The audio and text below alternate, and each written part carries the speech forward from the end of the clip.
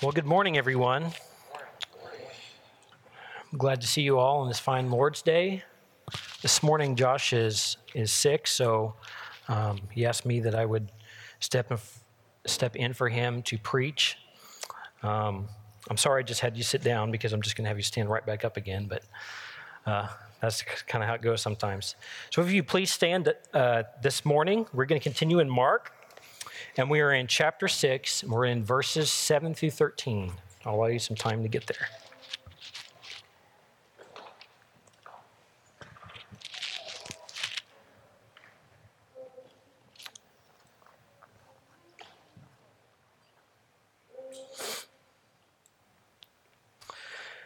And he called the 12, and he began to send them out, 2 by 2, and he gave them authority over the unclean spirits. He charged them to take nothing for the journey except a staff, no bread, no bag, no money in their belts, but to wear sandals and not put on 2 tunics. And he said to them, "Whenever you enter a house, stay there until you depart from there. And if any place will not receive you, and they will not listen to you when you leave, shake off the dust that is on your feet as a testimony against them." So they went out and proclaimed that people should repent. And they cast out many demons and anointed with oil many who were sick and healed them. Behold, this is the word of the Lord. Let us pray. Father, we come to you this morning. We come seeking to hear from your word, Lord. Open our ears, open the ears of our hearts, that you would help us to listen this morning.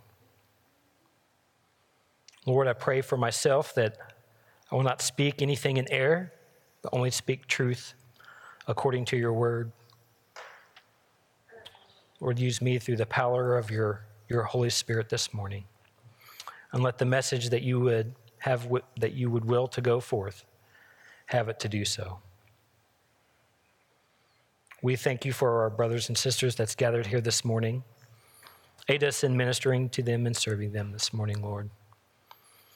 We do lift up our brothers and sisters that are not here, that have fallen ill, that may be physically ill, some suffering in pain and some suffering with sickness. Lord, we ask your healing upon them, if it be your will. But in this time, that you would strengthen them and that you would draw them close to you. In Jesus' name we pray these things. Amen. All right. I entitled this sermon this morning, "The 12 Are Sent." The 12 are sent, and there's 3 points to it. Good Baptist sermon, there's 3 points. And here in the text, we see a calling, we see a charging, and we see a sending.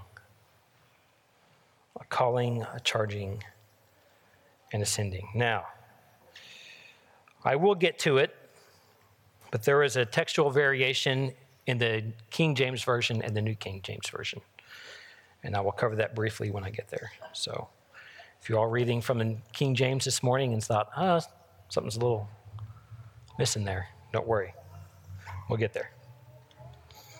All right, so last week, we left off seeing how Jesus, who was not welcome in his hometown, he then left there, and he continued to teach down in the villages by Capernaum, by the lake. And you can kind of see that playing out there in Luke chapter 4, verses 31 and 44. So we left that last week. Now, in this week's passage, this week's portion of the text, we see that the disciples were called again. And this time, it's to a certain task. Keep in mind that, as you will, this was a sort of a testing and a trial for them.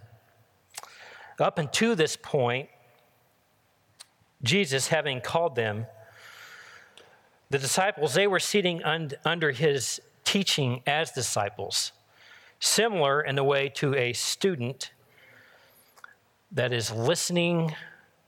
They are observing what Christ is doing, what Christ is teaching, how he acts, how he has conversation with the public, and he is training them up. He's training them up. Now in this portion, he comes a calling, and then a charge, and then a sending. So the calling. We'll start off in verse 7. And he called the 12, and he began to send them out 2 by 2. And he gave them authority over the unclean spirits.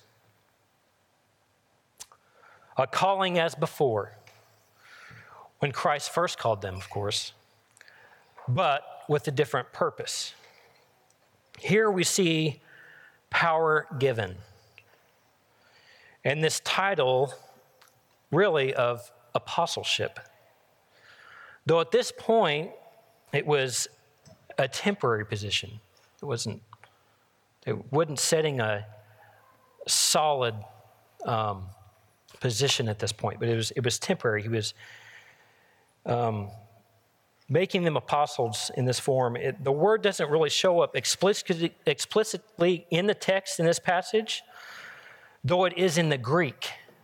It's in the phrase to send forth. And in the Greek, that word is apostolion. That's where we get the word apostle. So the difference in the disciple and that of apostle is that though disciples and apostles both sent under Christ's teachings and the teachings of the Scripture, it's much like the saints of today, but the title and the power to be an apostle, that must be given by God directly. Here you see that sort of playing out, and you see it later in the New Testament as Christ is establishing his church, God is establishing his church.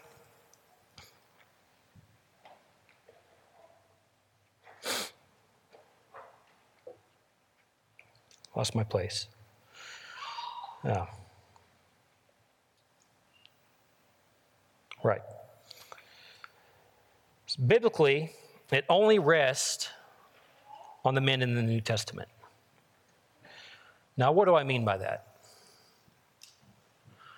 Has anyone ever heard of the NAR churches, the New Apostolic Reformation churches that have been happening here in America for some time now? Many of their clergy or their preachers, their pastors, will call themselves apostles. And they look as they're holding the same position as the apostles do in the New Testament. Now, clearly, we believe that teaching is wrong, and it's in great error. So that's what just wanted to clarify that biblically, the apostle is given to these men in the New Testament, and after the New Testament, after the completion of the Scriptures, that office is no longer held. Okay. So notice, first, upon sending them out, they go 2 by 2. Now, isn't that interesting? Why not send them out one at a time? As with God, everything is done with a purpose and on purpose. One reason of such sending is to somewhat be of an encouragement to one another and to help each other. Much in the missionary journeys in the New Testament, you see them going out. They often went 2 by 2. Think of Paul and Barnabas.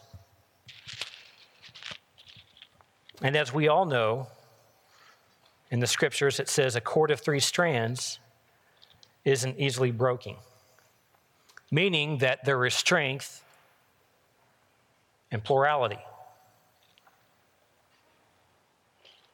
But there is also another reason. You don't have to turn there, but in Deuteronomy chapter 19, starting at verse 15, we see laws that are established concerning witnesses. And this is to protect against any false accusation that could arise against someone, that in order for there to be a viable charge, there must be a plurality of witnesses. This gives confirmation of what is being presented is true. The rule has also applied to the church in our age, and the idea is taught in the New Testament regarding people in the church who have maybe transgressed or have sinned against someone. We know that in that context, if someone has sinned against you, or to go to them, you're trying to ratify that, bring repentance to the brother. If they're willing to repent, then you bring them. You have two people go. If they're not going to repent, then you bring them before the church. Now, according to Scripture, that you have to have more than one of common knowledge that this person is doing this sin. It can't just be one person accusation against the other. So that's kind of the validity to sinning the plurality. It gives testimony to what is being presented. The Jewish culture would have recognized this. These 12 that are being sent out at this time are being sent out to an area that is mainly Jewish. Mainly Jewish. Moving further, then another level of authority is given, and this is the power or authority over unclean spirits. This is implying and meaning that they could cast out demons, and they had the power to heal the sick. Now again, Christ himself gave them this ability. So this is given for another further level of validity in what these men were saying and doing. They had validation of being the two witnesses to testify that what was being presented is true, and now it is being accompanied by signs and wonders, the casting out of demons and the healing of the sick. Many have false propagated this, especially in our age. That since Jesus, this is what they say, is that since Jesus gave these men these gifts, they were being powered through the Holy Spirit. That means that every saint should be able to do the same. How many have ever heard that? I have. How many have ever been taught that actually if you aren't able to do them, that it's either because of unbelief on your part or the recipient's part, or perhaps you're not a believer at all. How many have heard that teaching in the church? I've heard that before. I tell you, that teaching is the furthest from the truth. When upon giving a study to all the signs and the wonders of Moses or the prophets or the apostles and of Christ himself, the power to heal, the power to drive out the demons, the power to even raise the dead, it was to show that the message that was being proclaimed was coming from God. When Jesus performed miracles, it was to show that Christ truly was who he said he was. And of course, this message was coming directly from God. And not only that, in Christ's case, he was showing that he was not only sent by God, but that he was God. Now, after Christ had ascended into heaven, the signs and wonders were given to confirm the position of authority in the church, that these men were chosen by God to be there. And you see that when the apostles are established in the New Testament church. They were able to do miraculous things through the power of the Holy Spirit. And that was to confirm that God had placed them in that role. and that what they were giving testament to was true. So moving on from there, we're going to look at the charge. The charge. It's verses 8 through 10.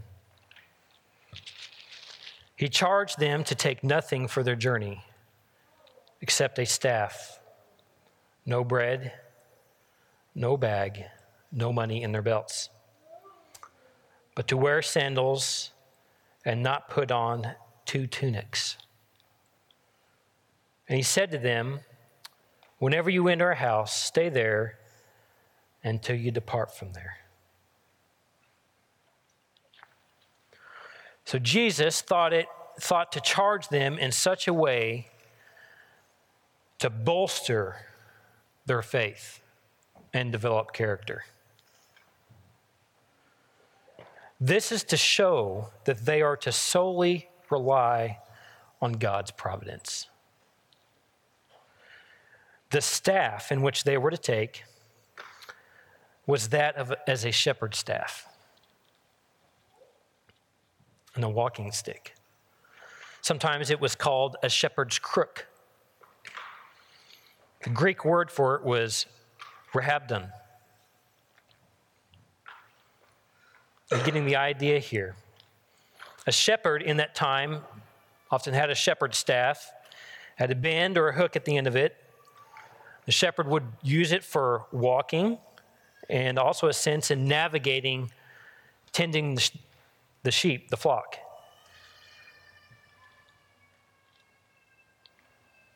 The sheep had gone astray or it was headed towards danger. He would often use that hook and grab the sheep and pull it back. Incidentally, it has become a symbol for that of a bishop in the church age, implying one that shepherds the flock. The other instruments that shepherds would sometimes carry was a sling, and it was to use to fend off an attacker or a beast trying to get at the sheep, as much like a weapon of defense, like a Roman would maybe use a spear or a sword in that fashion. Notice in the text, they were not to take a sling, just merely a staff. So the idea here is a walking stick. It was to aid in their traveling. In other words, they were defenseless. No weapons. So they were to rely on God's protection over the messenger. Again, they were to take no bread, nothing to eat, no bag for money collection. Now, sometimes whenever in our day and time, whenever there's been a missionary that has come to church, they come to share about their ministry before a congregation, and a lot of times at the end of the service, what do we see? We see a love offering that's offered. It's to help give them aid and support. So the idea here is the opposite of that. They weren't to go around and go door to door and collect money from people.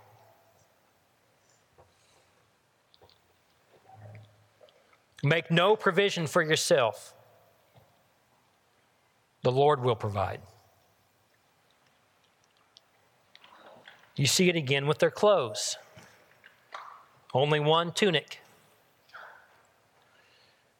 We know that in Jewish history, when the Jews are traveling, they wore 2 tunics, or they maybe carried a second tunic with them. The second tunic was a way to protect them from the harsh elements of the wilderness in the desert. A lot of times they were traveling, they spent the night in the desert. As we know, in the desert, one part of the day it's very hot. At night it gets very cold. So it was an extra layer of warmth and comfort. Again, relying on God's provision.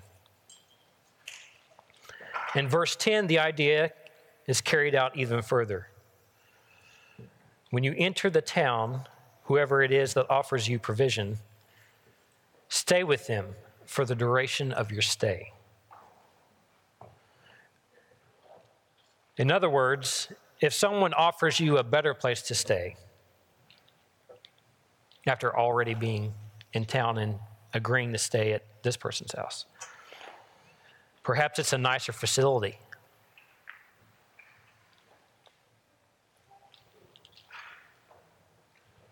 After already agreeing where you were going to stay in the first place, even if it has lesser means, don't go. Stay where the Lord is going to put you.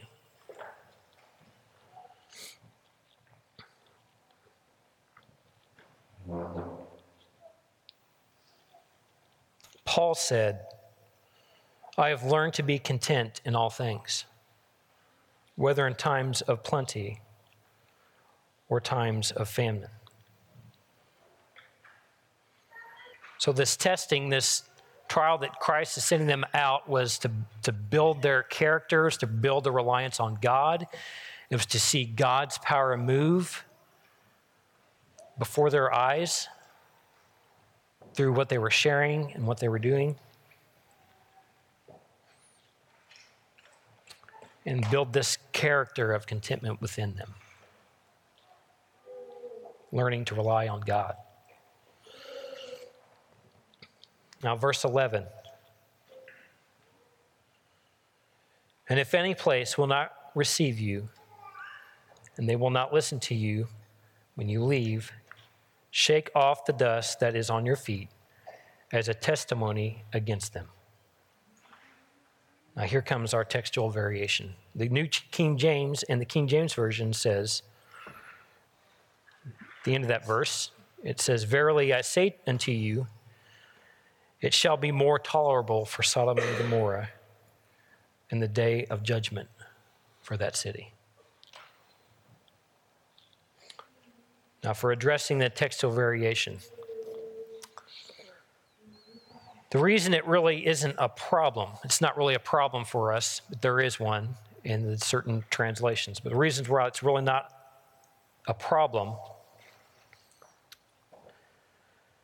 is that it doesn't really change the meaning of the verse. The first half of the verse, the verses that precede it and that follow after it, doesn't change the reading. It's really giving just another level of degree of judgment is what it's spelling out. So, judgment noted that it's God's impending doom upon those who reject Christ. God's impending doom. There is no indifference to Christ. You are either for him or you're against him. In ancient times, when Israel would trade with pagan nations, they'd enter that nation, they would do their business, and then they would leave. And after leaving that pagan area, they would turn around and they would shake the dust off their feet. And that was implying that the nation of Israel was set apart from all other nations. The pagan nations, those nations who stored up themselves wrath from God. It's the same idea as today when somebody says that I wash my hands of this situation. It's on them. It's on them. I was listening to R.C. the other day, and he said at the final judgment, at the end of time, those who are saints will give an account. For every good work, they will be rewarded. But for those who have rejected Christ, every sin they have ever committed will bring forth more and more wrath and God, or from God, and severity. In fact, what R.C. was saying in this message that he heard a pastor tell him once that the person that is suffering in hell would do all that he could do and would pay any price he could pay to remove one sin less. We don't think that way in this day and age, do we? Do we see the severity of God's judgment upon those that have rejected Christ?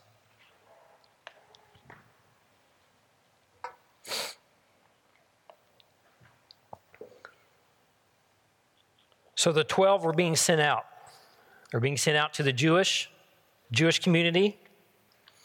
And if the Jews didn't accept the message, basically what they were being stated, they would have known by the disciples' response when they shook the dust off their feet at them for rejecting the message. That means that they were to be counted as pagan.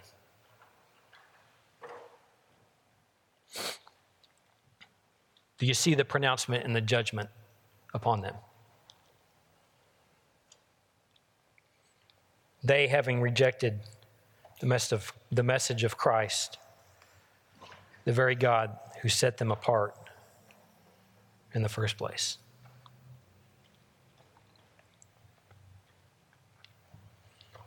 Now to our third point. Verses 12 through 13, the sent, or to go. Verse 12. So they went out and they proclaimed that people should repent. And they cast out many demons and anointed with oil many who were sick and healed them. The message of repentance is what they were proclaiming. This was the same message that John the Baptist proclaimed. The same message of Christ in his earthly ministry. It was the same message of the prophets. And that message was repent and believe into God.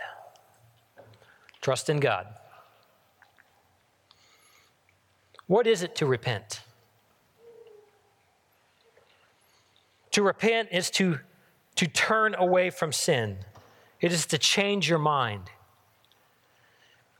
It is to change your mind in such a way that sin has become repulsive to you, that you hate it.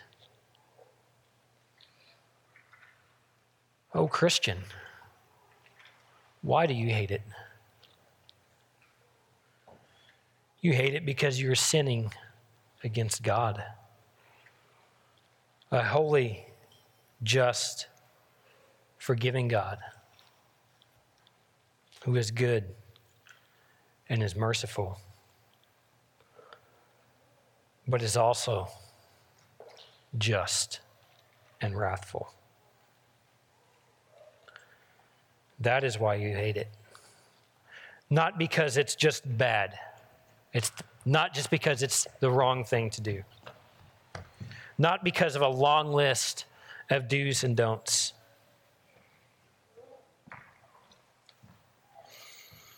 Now, for us, isn't it wonderful that we have something greater than the message that some of these people were receiving? Because we have the rest of the gospel. The rest of the gospel message is to believe in Christ, looking on him, looking to him, that Christ came, living a perfect life, fulfilling the law, that he took our sins upon himself and endured the wrath of God, that we stored up for ourselves. And then, if that weren't enough, he imputed his righteousness to us.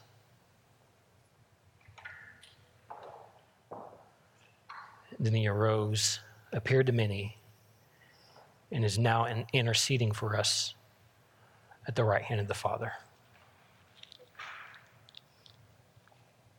How wonderful it is to be used by God to exalt Christ for what he has done what he continues to do, and what he will do. Verse 13. It says that they cast out many demons and they healed the sick. Again, the confirmation of what is true with signs and wonders. This giving authenticity to the message that the disciples were sharing, and also it gives authenticity to the message Christ was teaching, giving validity. So here God was using signs and wonders to prove that Christ was teaching, what Christ was teaching was truth, and that he was truly God in the flesh. So upon the disciples seeing this, it should have bolstered their faith in Christ. It should have bolstered their faith in Christ. This is to prepare them for later, for what's going to happen to them later in the church and setting up the church in the New Testament. So we have to keep in mind that up until this point in our text, we're still looking at Christ's earthly ministry. Christ hadn't finished his work he came to do. Not fully. The grace of God hasn't yet gone out in the same way that it did after it was crucified and was raised and ascended. So we know that after that time, the grace of God is further magnified and extended to the nations. So much of this time, there was this prevailing darkness. Josh has spoken about it in some of his sermons earlier, that there seemed to be this demonic stronghold that was taking an elevated place in time, that taking place in the hearts and the minds of men.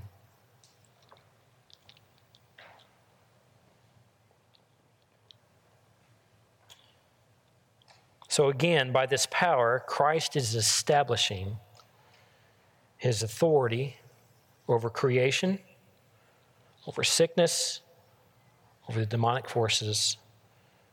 He's over the hearts and the minds of men. And that he is sovereign, Lord over salvation.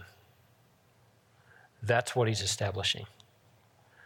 And his disciples are seeing it again and again and again.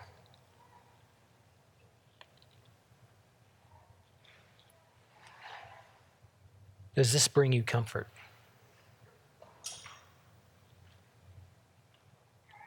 I ask, have you looked to Christ? Have you been washed clean? Have you been made new? Oh, Christian, tell me, what follows that?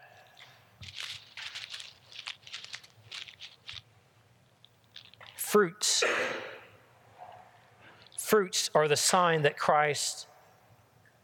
what Christ has done, being confirmed in us. The fruit doesn't earn us salvation. The fruit is what comes because of it. If any of you are weary, rest in that today. See the evidence in your life, the work that God has done in you. We're not going to keep the law perfectly, no. We are going to sin against God. But that does not mean that we've fallen from the graces of God. Look to what he has done in you, the work that he is doing. This is confirming you that God has placed his seal upon you.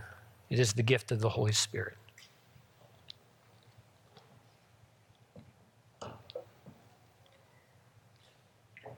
So what about us? So how does all this apply to us? First, namely, dear saint, every saint who was ever a saint and whoever will be one starts with being called. They're called to Christ. They are called to repent. And they are called to sit under the discipleship of the Holy Spirit through his word. and they are called to be a disciple. That is what we are called to. Here are just a couple examples in the scriptures. If you would turn with me to 1 Corinthians chapter 1. 1 Corinthians chapter 1.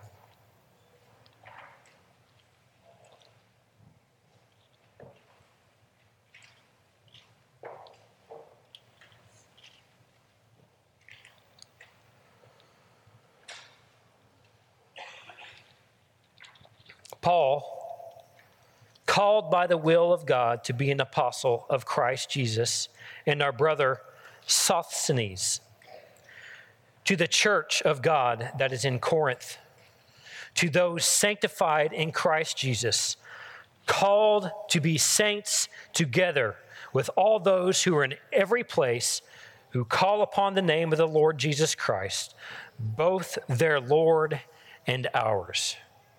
1 Corinthians 1 and 2. And verse 9.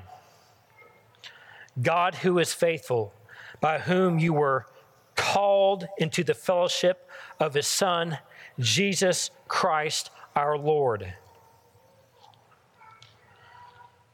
Called to Christ.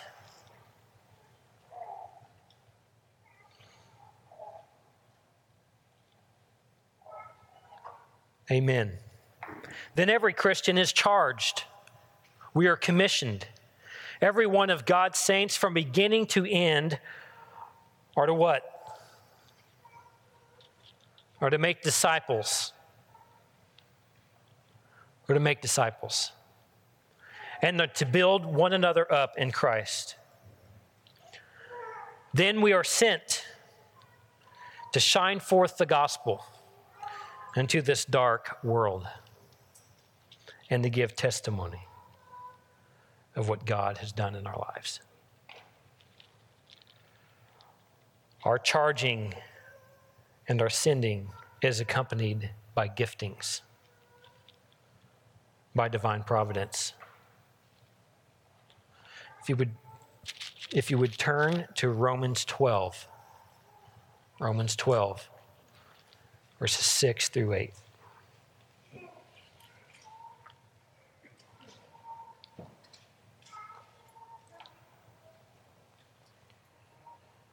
Having gifts that differ according to the grace given to us, let us use them.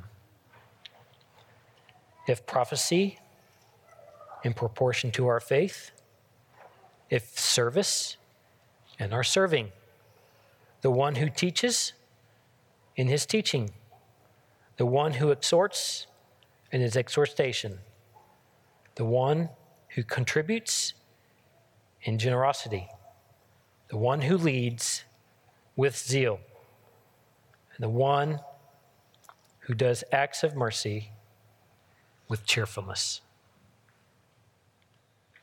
Giftings by the Holy Spirit. Also in 1 Corinthians, another passage. If you turn to 1 Corinthians chapter 12.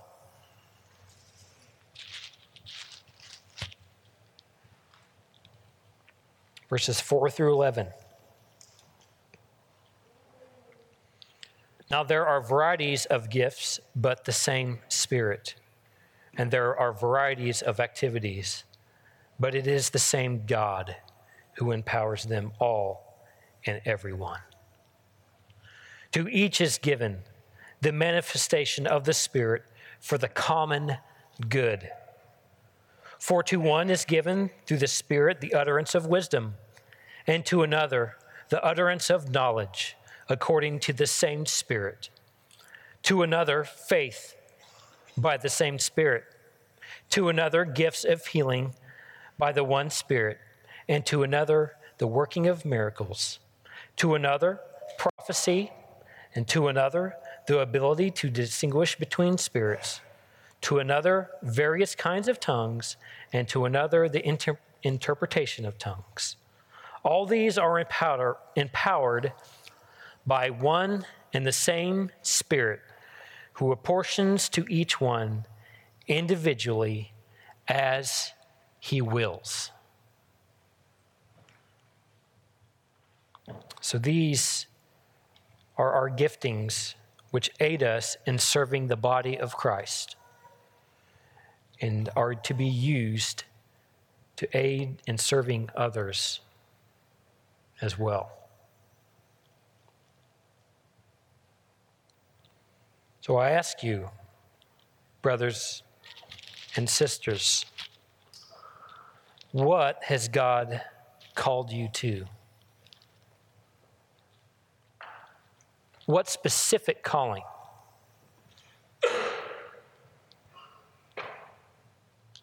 Have you been faithful in that?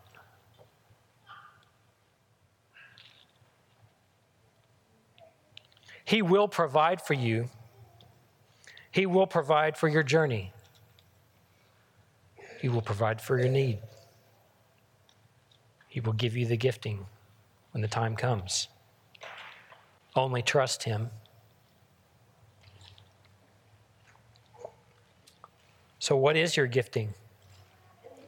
What has God gifted you to do for the body?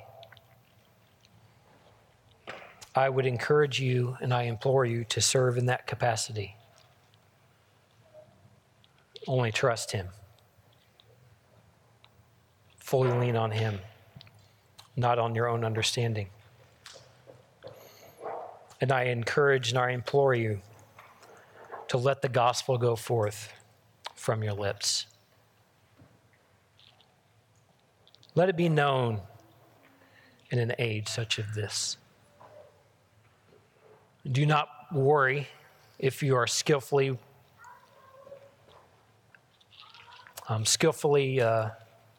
communicative,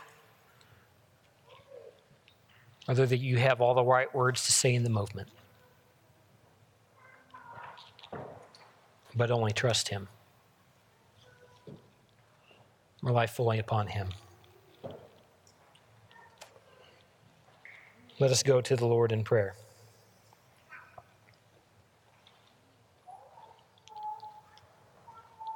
Oh Lord, we look to you once again, and we ask, after going through this text, Lord, that you would impute it to our hearts and minds. Whatever the teaching that the Holy Spirit has brought before each mind here today, let him receive it. We thank you for allowing us to gather together this morning in celebration and worship of you and hearing of your word. Empower us to be obedient to you, Lord, and to your word, and to go forth and to spread the gospel. In Jesus' name we pray thee. Amen.